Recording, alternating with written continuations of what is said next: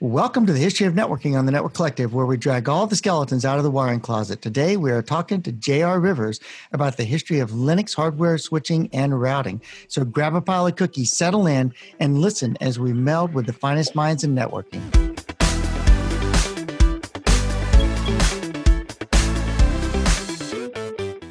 Well, good evening, J.R. Well, it's afternoon for you, right? Because you're in San Jose. I am. Well, someplace around San Jose, one of those sands. I'm in Mountain View, which is way better than any of the sands. It's like a sand, but different. Exactly. It's like a sand, but different. That's cool. Yeah, that's cool. Better. Yeah, like we have real bars and real restaurants and and guitars. Lots of guitars. Lots of guitars. Yeah, lots of guitars. Donald doesn't have his guitar tonight. He's back to frogs. Not tonight. Oh no. It's cool. So JR, why don't you start by telling us a little bit about how you got into networking, where you, I mean, just not very deep or anything, just so we have a sense of like what we're talking about, which is Linux hardware switching and routing. Yeah. So I run pretty deep, old school AppleTalk networks at one of my companies that I got into out of college, my second job actually. We decided to network all our printers and someone had to run the AppleTalk network. And so I was running this, the Cat3 all over the building and plugging in all the computers and trying to figure out how the stuff didn't ever work quite right. And then really kind of fell off the deep end at 3Com. I started off in the NIC business there. And that was kind of absolute trial by fire. I showed up my first day at work. And my boss, real cocky guy named David Schwartz, really, really great guy from New York. And he's like a show me the money kind of guy. And he grabs me, takes me down. He says, guess what? We just released a new ASIC and PC board for the IBM RS6000 and nothing works right. You're going into the bone pile and helping everybody recover these boards. So my first week at 3Com, you're looking at these boards, trying to figure out what's wrong with them, why they don't work right. What are the patterns? You're looking at the schematics. You don't even know how it's supposed to work, for God's sake, right? And then unwinding it all. But, it's kind of a great way to figure out not only the, how to say it right, the architectural and the high level perspectives around networking, but the real bottom end of it, which is, hey, they soldered in the wrong inductor sizes here, or the wrong capacitor, or this transistor's in upside down, and you look for that pattern on an oscilloscope. And once you find it, you know what to start looking for, and you're training all the techs on what to look for as they screen these boards down the line and figure out how to rework them all. It was pretty cool. Wow. It's been forever since I've touched an oscilloscope, by the way. Really? See, I'm lucky. I actually, from a career perspective, I've been super blessed. I came up in an age where you were really more of a systems engineer. Like you came in and you wrote code, you did analog stuff. You needed to be able to digital stuff, ASICs. Like nothing was beyond what you were expected to do. It's not quite that way anymore for kids coming out of school. So I got to come up in that day and age. We were doing a lot of manufacturing in-house, so you got to watch how all that unfolded. And it was kind of the birthing of this era, right? Vampire taps reigned supreme. Very few people today have ever seen one of those things, much less know what they are. I've installed quite a few, unfortunately. Yeah. And it really stinks when somebody before you install them not on the white lines. Exactly. Nothing works right from there. Yeah, and actually, that's a really great point, because very few people even know what the white line means or why it's there. I don't. That's for sure. Well, Donald, there's this drug. It's called cocaine. No, just kidding. Now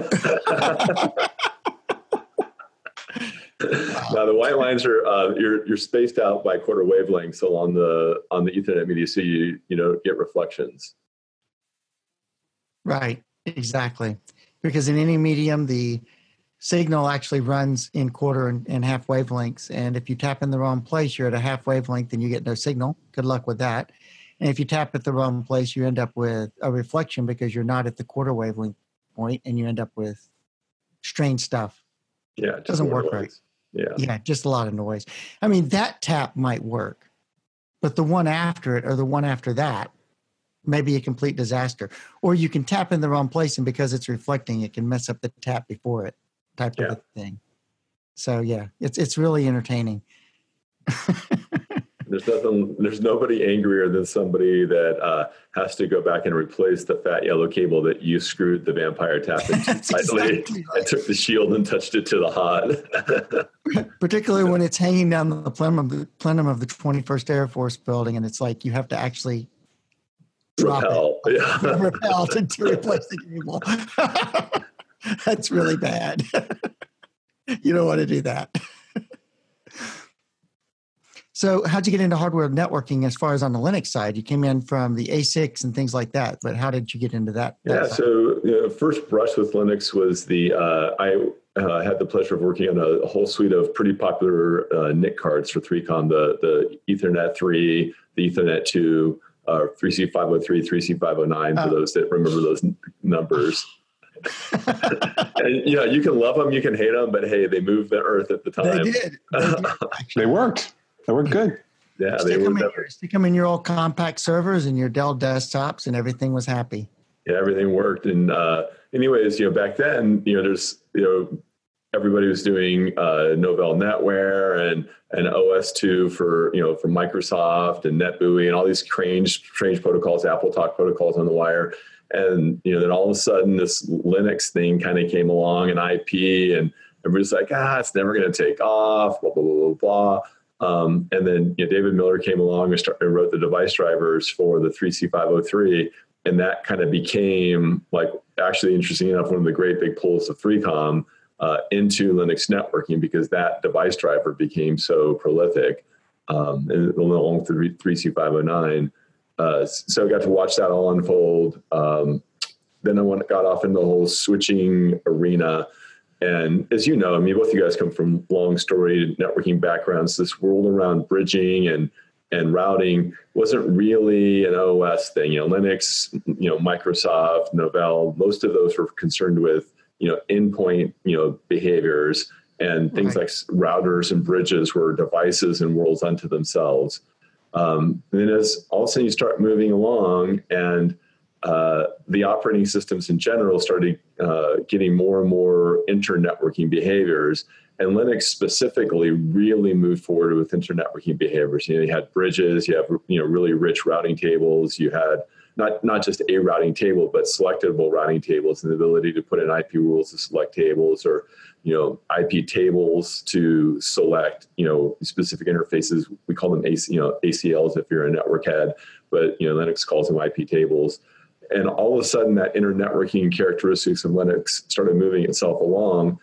And you started comparing, at least I started comparing the behaviors and the malleability, and even I'll call it the insight and thought that went into Linux networking against that of, kind of traditional, proprietary or kind of fundamentally built networking OSs. And it became pretty clear that the differences were shrinking very quickly. And the places where the fundamental OSs, had, we'll call them net benefits, those net benefits didn't matter quite as much anymore. It's going to sound really horrible, but I don't want to bash anybody by name, but if you look at some of the early day OSs that people have, CCIEs or JCIEs on, those things were run on 25 megahertz PowerPC processors, single threaded, single core. So the people that wrote that code, hats off to them, way to kick ass and take names. You felt pain and delivered, to the world. But nowadays, like the most straightforward network switch has got like a 4 or 8 core multi-threaded x86 processor in there with a cache bigger than you had code space. Yep. These things just shred. And so you can kind of take advantage of Moore's law on the protocol side of things to run protocols, to fib tables, keep your RIB intact, your bridging tables intact. But now you're all of a sudden working in this world where there's a huge amount of energy because of both containers and virtual machines to drive behaviors and scale into Linux networking. So that's kind of where I came at it. My first intimate brush with it was when I was at Google. We were building a project called Firehose, which became Google's internal networking. and we needed a routing information base. And lo and behold, the Linux, it was all IPv4, and lo and behold, the Linux kernel had it. And so they just used the routing information base from there, and they stuck routes in using this crazy perverted distributed OSPF protocol thingy that they invented themselves.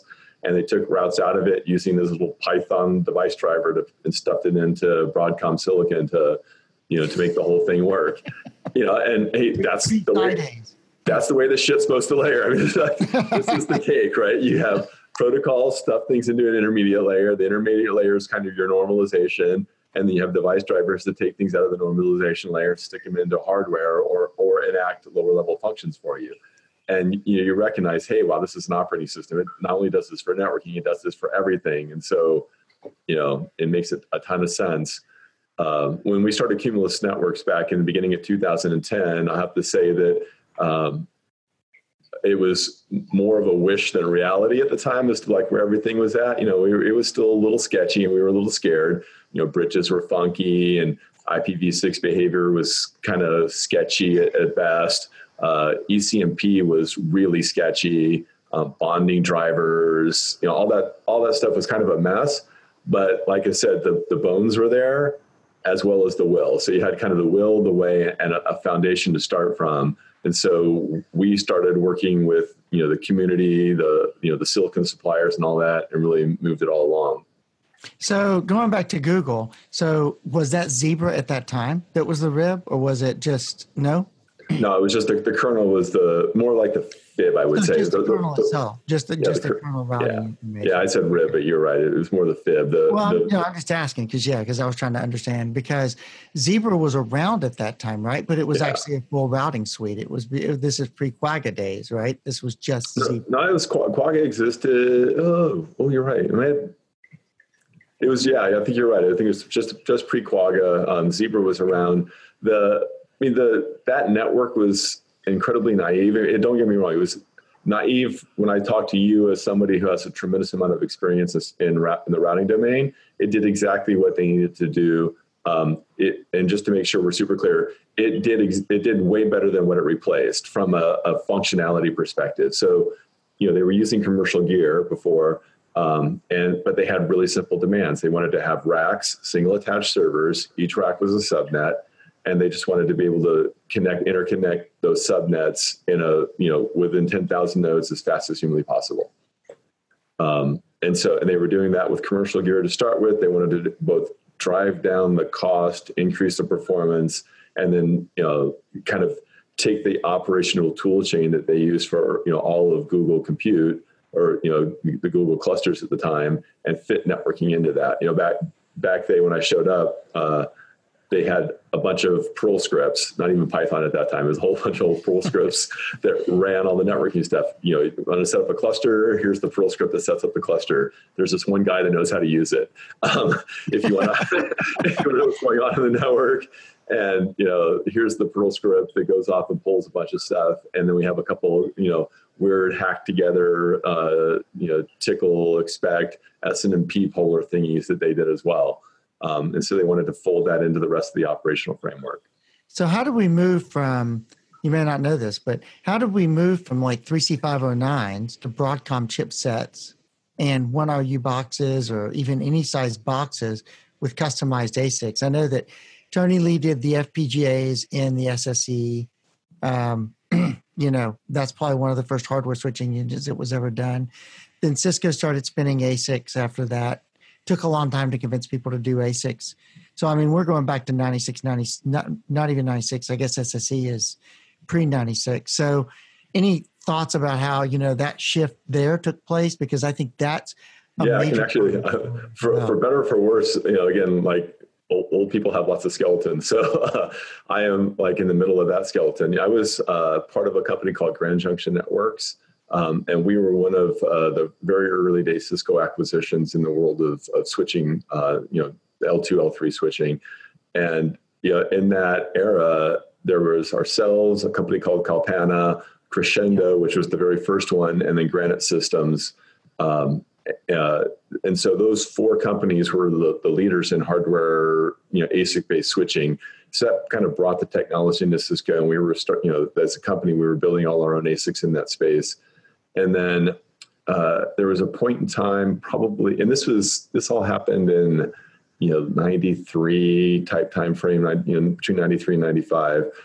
And then there was a point in time in the late 90s, early 2000s where there were like 40 companies in Silicon Valley that had gotten funding to do switching silicon. And their claim to fame was, hey, we're going to sell to Cisco. And it was weird because none of the Cisco businesses had, at the time had decided to buy any silicon from them and entertained it. But that was what they were kind of trolling around the industry, telling everybody. That still happens a lot today, by the way. That happens a ton. People do startups and they say, oh, so-and-so is going to buy us, or they're going to buy our stuff. And most of the time that company that they say is buying their stuff has never heard of them. Yeah, exactly. Well, in this particular case, there was my business unit, or this same guy, David Schwartz, the guy that I was with 3Com, he came over and brought me into Grand Junction at Cisco. He was looking at it and kind of tried to making a good business decision on behalf of, or I'll call it a localized business decision for Cisco. His thought was, hey, if one of these companies plays out and makes good silicon, we can take our internal silicon people and have them make better silicon on different sets of products. So I got roped into doing due diligence on all 40 of these companies, and Cisco eventually convinced Broadcom to buy one it was called Maverick Semiconductor at the time. And it was funny because, I went through due diligence, and, these guys were pretty good. Of the crew, they were the best. We ended up helping a lot. We gave them a bunch of IP. We taught them how to test their stuff. We obviously, we bought the silicon and took it to market because that was the handshake deal we made with Broadcom. But in my conclusion of my write-up of this thing, I said, at the time, it was super prescient, especially given where I'm doing now. I said, merchant silicon suppliers exist to make manufacturing companies into networking companies. Cisco should never let this occur. Because my general thought process was that, Cisco could dominate the silicon market. It would, hold off commoditization as far as possible. That's an interesting question. I mean, why did Cisco decide to do that, to make a handshake deal with Broadcom rather than buying that company themselves? And yeah, people do what they do, right? I'm just curious if you know, because you can only argue against it. I think, a lot of people in retrospect said, yeah, that was a really bad idea. Because what happened is, you can imagine, right? Broadcom bought Maverick. The first piece of silicon was okay. Actually, it wasn't okay. It was really not that great. It had a lot of faults and flaws to it. But then they did another version, which improved upon it. By the time I got to Google, they were on, I think, the 4th or 5th generation of the silicon. And they just keep making it better and better, increased buffer sizes and increased scale and features and functions inside of it. And, nowadays you're at a point where, a Mellanox, a Broadcom, even a Barefoot Networks is making silicon that is on par or better than Cisco silicon. And when I say on par or better, you can stack, let's say you took all 4 of them, like a Cisco ASIC, a Broadcom, Broadcom's latest, the Mellanox and Barefoot. Cisco may have one little thing in there that's better than the rest of them, some super secret sauce, but they have all a set of functionality that Cisco doesn't have as well, right? So, when you stack them up, there's, pluses and minuses to any one of them. If they were all merchant silicon, you may or may not have chosen the Cisco one. It's not like discernibly better. My personal opinion, as I hit that spot at Google, I realized that the industry had transformed from this world where the black art of the network hardware was actually holding people back as opposed to enabling and bringing them forward. When I was at Cisco, I remember going on sales calls where you'd fly into some city and go around with the AE and, go meet some customers and, take them out to drinks or lunch or whatever. And it was amazing to listen to them, enthralled with knowing what the difference of this PFC card versus that PFC card and how many ports were here and which queuing theory worked on which line card of the Catalyst 6500. It's all this arcane little bits and pieces of knowledge that made them special, and how QoS worked differently here versus there and all that.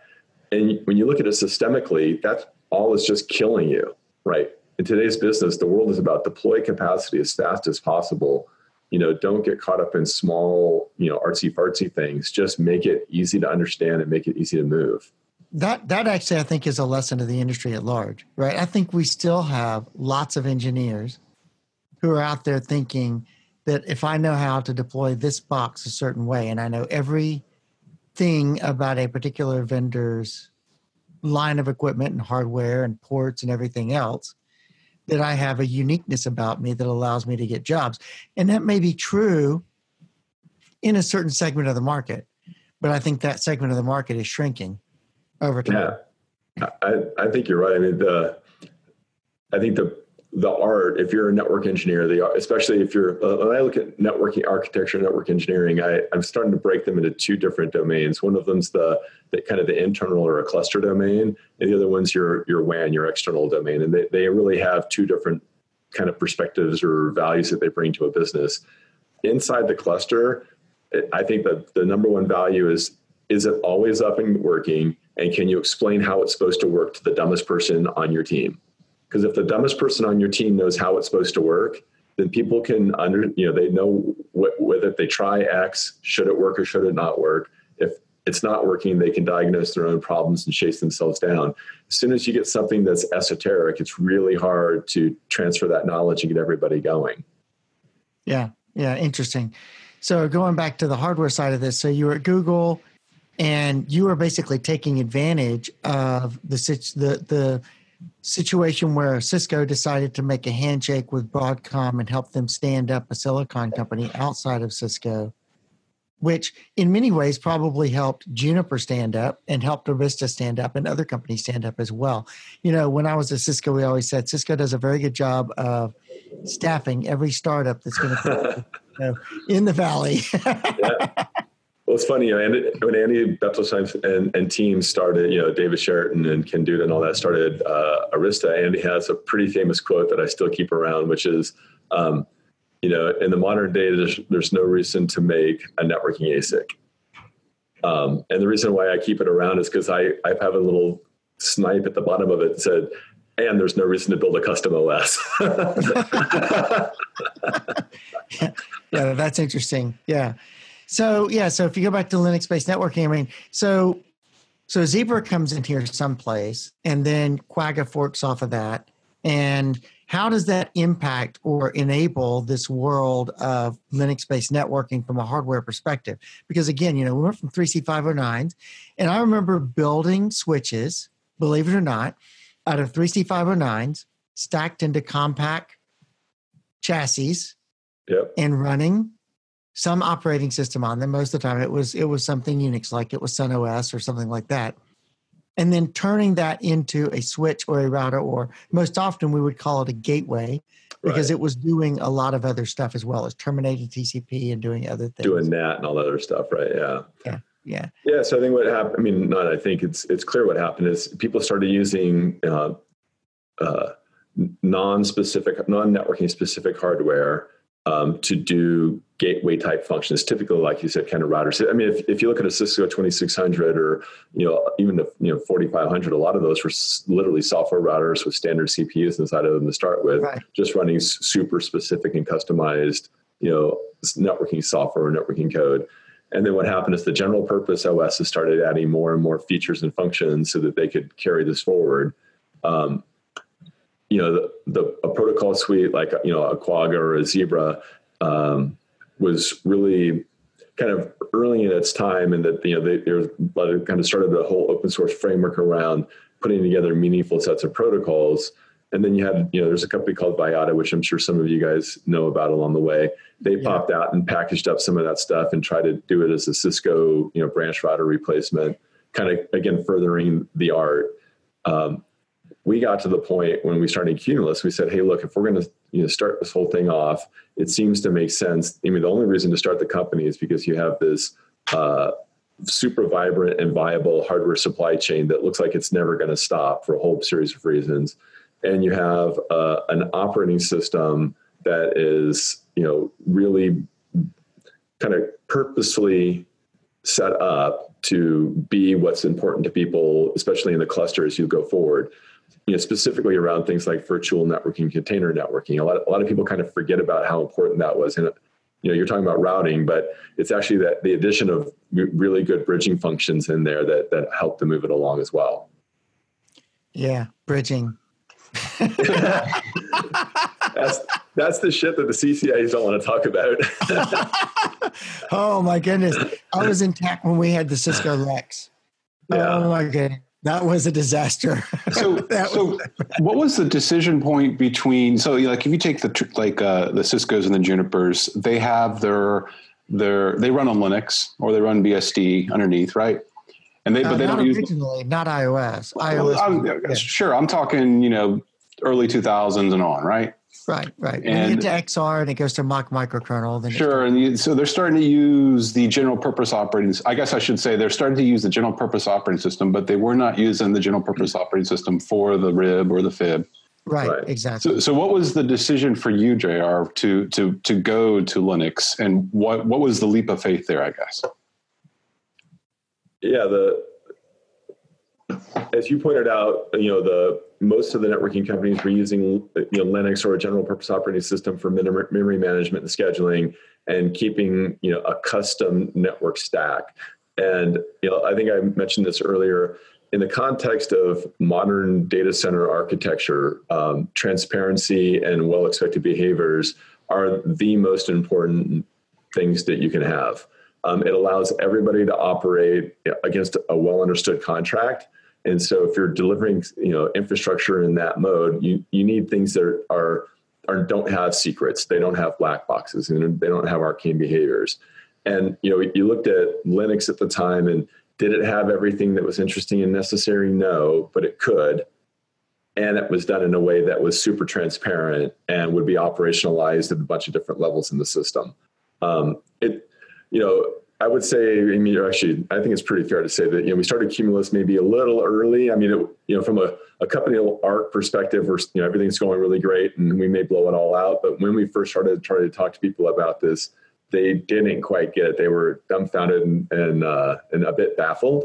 I can't tell you how many times I'd walk into a meeting with a networking team and I'd ask them what they were deploying in their environments. And they talk about, either, Blade compute chassis systems and or VMware or KVM or other technologies that they were looking at. And I'd say, oh, so most of your networking isn't in your network. And they'd go, what do you mean? I'm like, well, who manages the switches in your Blade servers? And they go, what switches in the Blade servers? I'm like, are you guys using pass-through modules in your Blade servers? Then no. Who's managing the switches in your Blade servers? They're like, they don't have them. I'm like, yeah, they do. Go look. And then some guy would get open his computer, or girl, or whatever. They'd open their computer and they'd go look. They go, oh, wow, I guess the compute team's doing that. And I'd say, well, who's managing the virtual switch in your VMware deployment? And they're like, I don't know, right? Yeah. And so what I'm getting at is like, you look at that, and that friction and the kind of the siloing in the domains means that nobody really quite knows what's going on and how it's all supposed to work together. You contrast that with what I would call a modern deployment, a Google, an Amazon, a Facebook. A lot of our customers, I can't remember, JP and Morgan Chase. We have a lot of really high scale customers, and they've built these cluster teams where there's people responsible for compute and virtualization, containerization, storage, and networking, and they all work together. They all share a lot of commonality and common languages. They may have specializations, but they each kind of teach each other how the whole thing's supposed to come together. They keep it super simple, and they build these little infrastructure components that are really easy to operate, super reliable, cost effective from an acquisition CapEx perspective, and it's all because everything's transparent. So it's interesting you say that, because when Martin Cascado was on, he was saying that a real moment of enlightenment for him was realizing that there were more virtual edge ports in the world than physical by like orders of magnitude. Like there's so many virtual ports on the edge compared to what is in the physical world. And that if you really want to own networking, you've got to own the virtual edge, not the physical edge. I thought that was pretty interesting way of looking at it. Yeah. And I think you can argue that. I mean, in fairness, I agree with Martini that there's a tremendous amount of, virtual networking ports, especially in the context of a data center. But, if you look in the context of the world, your cell phone is not a virtual endpoint, and it's got, there's way more cell phones than there are virtual switch ports in the world. But anyways, Well, with that that, depends. yeah. In 5G, I wonder with network slicing what that does to that situation as well. I don't know. It's hard to say, right? It may those that your cell phone becomes multiple virtual endpoints, just like the processor blade sitting in a data center at some point. I don't know. That's an interesting. Yeah, we'll see. I mean, we'll see how it all unfolds. But anyways, 5G, yeah. I mean, the real point of it, though, is that that level of transparency helps everybody, put together data flows, security profiles, system behaviors that are well understood. Yeah, sure, and that makes sense. Yeah, because I think that's really one of the key points to networking today is to have to understand more about the whole system than just the network and just the hardware, the appliances, as I call them, appliance-based networking. Right. Yeah, single vendor blobs. Yeah, exactly. I mean, whatever vendor it is, it's still an appliance. You're still buying it that way. And I really dislike in many ways the concept of the comparison of a network to a car. Oh, right, yeah. Car, because that's not really.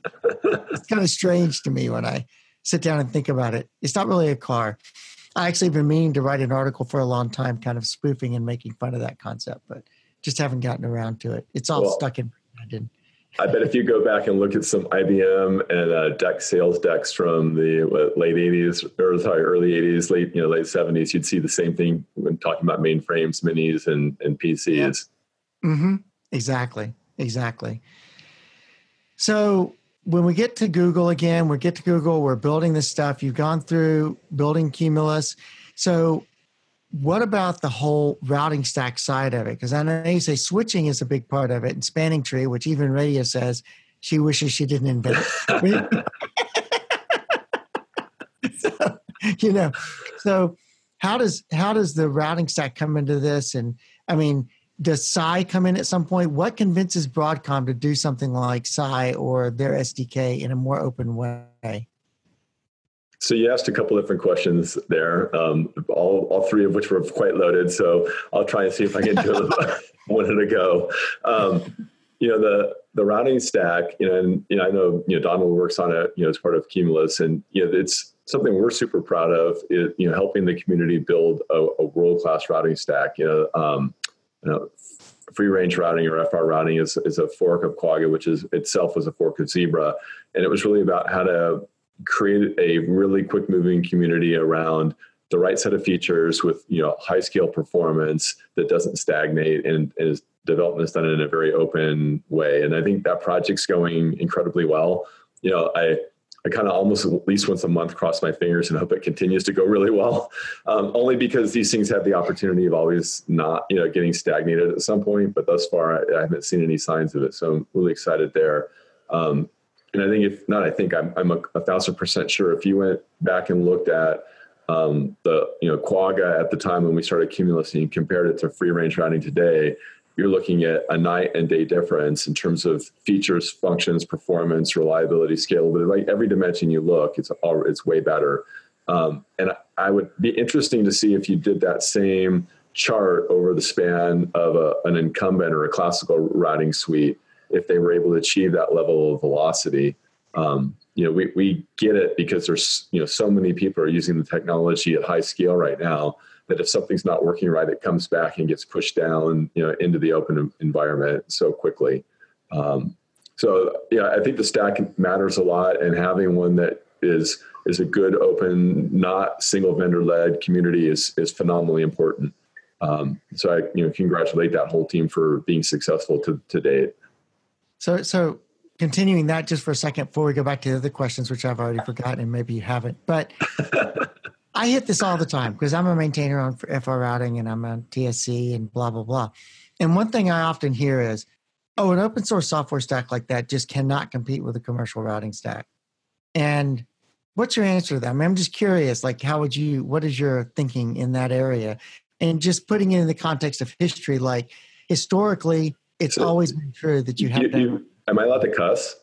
Because you've got to be kidding me. It's like,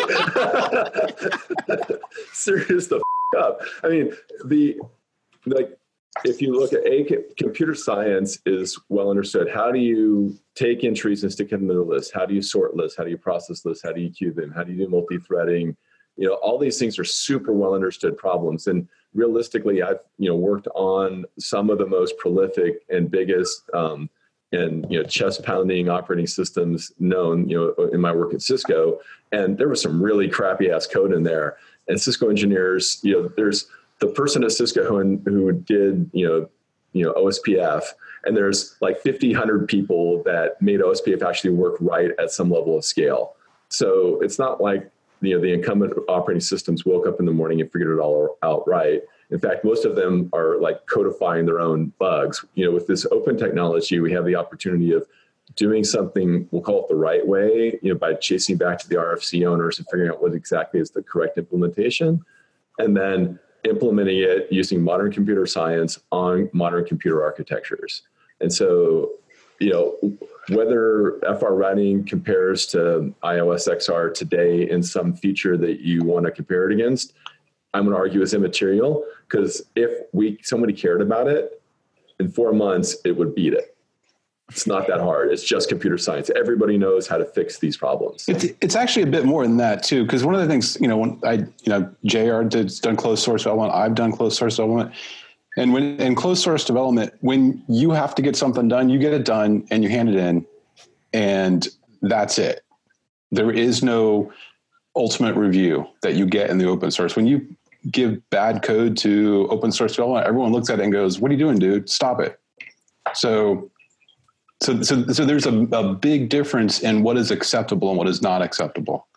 And what happens I've seen it many times in closed source where piece of code get written and it's going out the door next week and it doesn't matter. It's going in the code base. It doesn't necessarily happen. The same. Yeah. Right. Considering how an FR routing, I mean, we should have another entire show on history of FR routing, which we do have planned, by the way. But yeah, I mean, that's true. To a large degree, what you see as a maintainer and on the TSC and stuff is that there's a lot more discussion, even over what things that might seem trivial to people, like the naming of a data structure. I know I'm going to say that, and Donald's going to be like, Yeah, it's been awful. You lost more hair, Donald. I know, it's all out. It's all right there. Yeah, I wasn't expecting the level of argument over what we should call the data structure. Yeah, but it is what it is, right? It's an open source community. We're 2 weeks in. You think it would be easy? Yeah. So, what was the second question I asked, JR? Now I'm totally. Yeah. So the second two questions were kind of tied to, you coupled the open source routing technology with something like SAI, and then you asked about SAI and Broadcom and SDKs and opening them up. Yeah. What kind of convinced them to do that? I know SDLKT came out very recently. Yeah, that seemed like a big splash, and it really didn't turn out to be a huge deal, it seems like. But so there's a couple things, and I'm going to try and do it judiciously and draw a clean line through all this stuff. When I look at technology like SAI, it stands for Switch Abstraction Interface, and for the most part, it's a common device driver model. So it's the effective or the top end of an SDK. It's sometimes it was invented by a company that wanted to have a normalized SDK that they can write code against for their own operating purposes. DirectX, but not for graphics. Exactly, for networking. Now, the fundamental problem as exists with DirectX and graphics is until there's only one supplier that really matters in that technology, everybody is going to do some of the functions in a way that's general purpose and interchangeable, like add an IPv4 route to the default route table, and anything a little bit off to the side is often done through vendor extensions, and it's really hard to implement them and get them right, or even have an expectation that they're terminated and that they work correctly. In addition, unless the company that's kind of specifying that stuff is actually writing that interposer layer and takes like true ownership of it, which they did it in the case of SAI, the performance is hideous. And there's nobody that really has the authority to improve the performance and make it really work well. You contrast that with something like an SDK, whether it's a Broadcom, a Barefoot, a Novium, or a Mellanox. We as a company, we have our own little device driver that we run inside with all of them. We have all the components you would expect in our device driver. There's a kind of a platform independent layer. There's a hardware abstraction layer and a platform dependent layer. And we have to do a lot of munging of stuff to get it all to work out correctly. But we're able to dig down with each of our partners in their SDKs to either provide them a performance patch or add something that didn't exist before that they just haven't written code for, whatever it takes to close this whole thing off. And it's because what we as Cumulus provide to our customers is a fully working system. SAI is just the SDK part. Mm-hmm. Understanding what that SDK does in the context of the real world is not on the table for everybody. And so it makes SAI literally just that simple layer.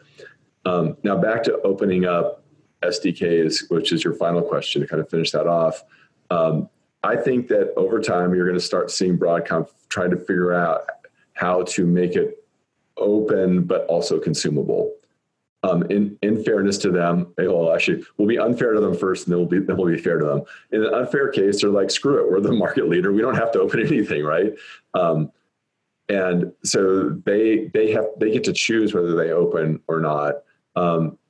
These devices are phenomenally complex. And so setting up the TDM scheduler for the memory management unit for a Trident 3, shared memory array, there's like probably 4 people in the world that know how to program that. And like showing the registers to somebody is only a recipe for ultimate disaster. Whereas, what they're trying to do is figure out how do we expose it to the world so that people can get use out of it without overwhelming ourselves with support calls from people hanging themselves. Interesting. So what do you think motivated them to start down this path in the first place? Was it the Cumulus work? Was it the hyperscalers? Or, I would hope it was us. I would hope that we had some influence to that. I've been pushing that team for a really long time, just kind of pointing out to them, the more they open up their specs and documentation, the more embedded they get. And so they actually continue their market leadership. It's hard, the original fear of the previous, kind of people that ran the company was that by opening the technology up, it made it easier for their competitors to figure out what registers they needed to have. And at this point, I think they believe that they have enough silicon advantage over most of market that they can start to expose the technology in a way that's more and more consumable. Well, I would think that there's also some sense of if the more they open it, the more they're allowing people to compete with their primary customers. Meaning? Like Cisco, Juniper, Arista, whoever. Like the more you open it, the more you invite competitors to your primary customers, the people who are buying your chipsets. Yeah, well, that's an interesting world, right? If you look at Cisco, they went through this arc in the last, in the time that we did Cumulus, where everything was custom. They brought Broadcom in for one product. Then they did a couple product lines around Broadcom Silicon. Now they're trying to circle back away from Broadcom Silicon.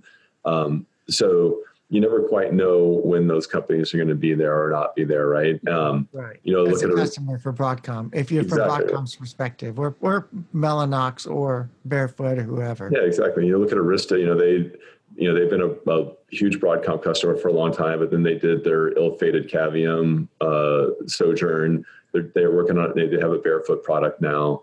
And so, they're not necessarily all in on Broadcom either. So, it's, and to some degree, this is where the customers win, right? Is because of that competition, it forces everybody to be both transparent and offer up, value for money every day. Every one of us, no matter how big we are fighting every day to earn our customers' trust. Yeah, it's interesting. So I'm trying to think if I was thinking that Google and other people might have been a lever as well in getting those APIs opened up to some degree, because once people start saying, oh, Google's doing it, oh, LinkedIn's doing it, oh, Microsoft's doing it, I want to be able to do it too. So maybe that puts some pressure on these people to do something. It's always hard to say. If you look at the sum of Google, Amazon, Facebook, Microsoft, I think is still small potatoes in that world. But there's a couple other people that I can't say that are in that world where they're kind of buying silicon from Broadcom and running either their own OS, or something like ours, where they've got a source site license, but they're responsible for their own ongoing work. That set of people is a tremendous market force, and it would be worth it for Broadcom to hire a software team just to do an SDK for those people and make it as easy to use and open as possible without giving it open to the rest of the world. Okay. Because the market's narrow enough at this point. It's narrow enough, and the volumes are so high. I mean, I don't know on the switching side, and these numbers are out of date. But when I was in Google, I left Google in 2005. The Intel rep, that was a long time ago. The Intel rep said that Google would have been the 7th largest server vendor in the world if they were taking their purchases and selling them to the market.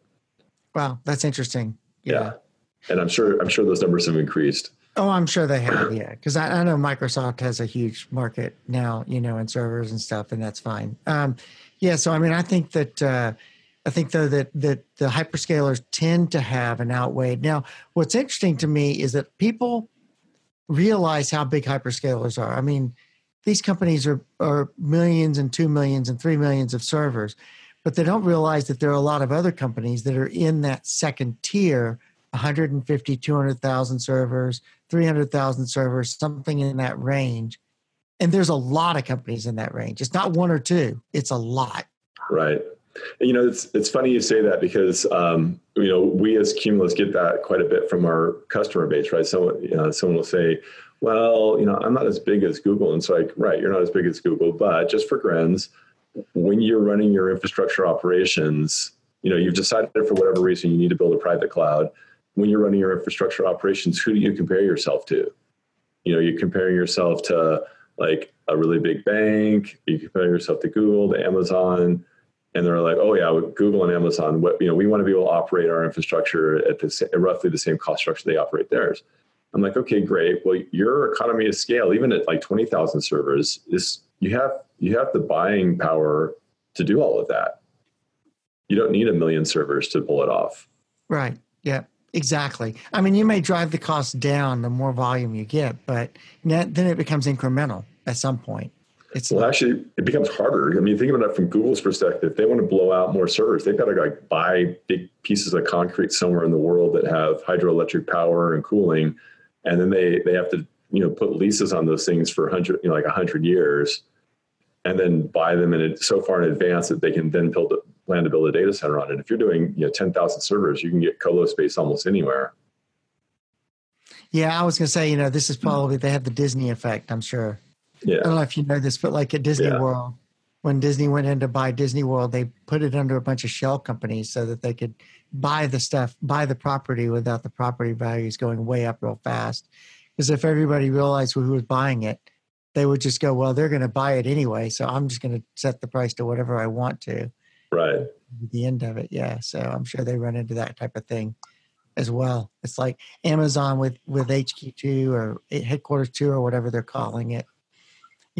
Anybody who's in that speculation game has already driven the prices of that property up to the point that, it's beyond worth worrying about. Yeah. Right. So what's next? What's next in Linux networking and ASICs? Yeah. So, if you look over the last few years, I think, we had IPv4 routing was pretty solid when we started this whole thing off. IPv6 routing was there, but it was a little bit discontinuous, and I think that all got lined up really well. Bridging's gone through a lot of evolution with both the bridge drivers themselves as well as network virtualization with VXLAN and other primitives that we get to use. One of the virtual routing and forwarding, or VRF, got added to the kernel recently, and that's again super powerful. It's actually gonna be interesting to watch compute admins start figuring out how to use VRF to their advantage. As you start coming in and looking at it in the context of an OpenStack or any other of these deployments, you get kind of back of the house networking, in front of the house networking. The next big piece that I think happens is the segment routing and MPLS. Figuring out how you leverage those pieces both on the host as well as from an internetworking perspective to give the right kind of services. And I'm super precise when I say the right kind of services. It's kind of easy to say, hey, I want to use MPLS everywhere, which, we have customers that are doing that. But I think you can use MPLS some places and get tremendous amount of benefit out of it. Particularly with SR. I think segment routing changes the entire game in the MPLS world. Absolutely. Honestly. I mean, it's don't tell Yakov I said this, but I think it's actually kind of what MPLS should have been in the first place. Right. In many ways. I think that was MPLS was complex when it was first designed. I mean, tag switching. Of course, it was based off of ATM. So, I mean, they were trying to use the ATM frame relay paradigm. And when you're doing that, it's very hard to think outside the box quite often and think of another way of doing it. It takes years of experience with something to think about how to do it in a different way. Yeah, I mean, you were there. You remember the days when you go to an IETF meeting and like 3/4 of the people there were all from Bell Labs or one of the other telcos, and it was all ATM think back then, all ATM think. And it was like peeling the onion, over and over again. Now those people are all gone. And so now people are saying, hey, there's this primitive called a tag. What do we do with it? Yeah, right. Exactly. What else can we do with it? What we have now already done with it, which is kind of cool, right? Right. There's a lot more interesting stuff going on. So Donald, do you want to ask your traditional question? Well, I was going to ask it a little subtly different. So because I'm not actually sure where to ask that question. I can fire your ass. So what have we as an industry or Linux done wrong from a networking perspective? And what would you do differently now?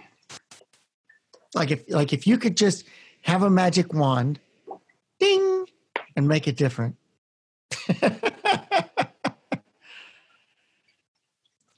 Oh, that's interesting. I think you stumped him, Donald. Hi. No, I'm just trying to be thoughtful. That's all. Here. I don't know. I mean, I think it's actually okay. There's probably a couple of things, and there's small things to start with, but I think that it makes sense as I start talking about it. Being able to make completely separate IPv4 from the kernel and make it so that your choice of IP layers, a kernel time, loadable module or a compile time module, I think would be really good, and hopefully will happen over time. I think you're going to see systems, becoming single stack of IPv6, and the fact that IPv4 is required in the kernel, it's always on, is slightly problematic. It doesn't allow clean separation of each of those two things.